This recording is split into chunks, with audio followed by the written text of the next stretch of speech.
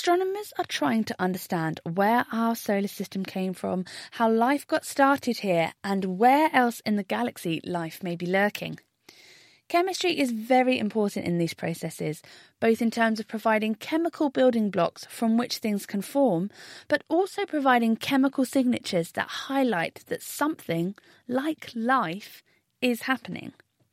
We had thought that one compound, called methyl chloride, was a surefire sign of life, but now astronomers in America and Denmark have detected the same chemical around a star without any planets, as well as on a comet found in our solar system.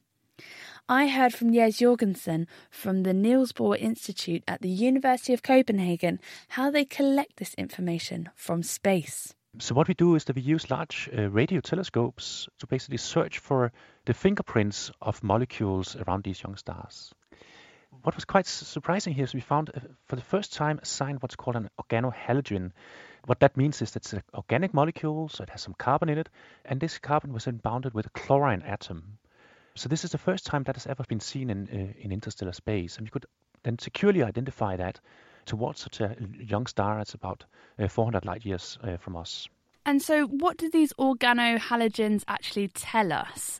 Yeah, so that was what the interesting thing about this particular molecule. It's called methyl chloride or freon 40. Some people have been suggesting that this molecule could be an indication of life if we were looking at atmospheres on planets away from our own solar system. Can we see these organohalogens on Earth? Yes, and that's actually one of the reasons that people have been proposing that this one here could be an indication of life around a distant exoplanet. Basically, things like methyl chloride is produced in very high abundances, both by living organisms on Earth, but also through industrial processes. So that was why people were saying, if you see this molecule here around an extrasolar planet, that could be an indication of life. But what our study here then shows is that, well, there are also regions where planets still haven't formed, so we have to shoot that one down, unfortunately. Of course, this is one small brick in a much bigger puzzle here. And you can say maybe it's disappointing that we then rule out that methyl chloride can be used as such a biomarker.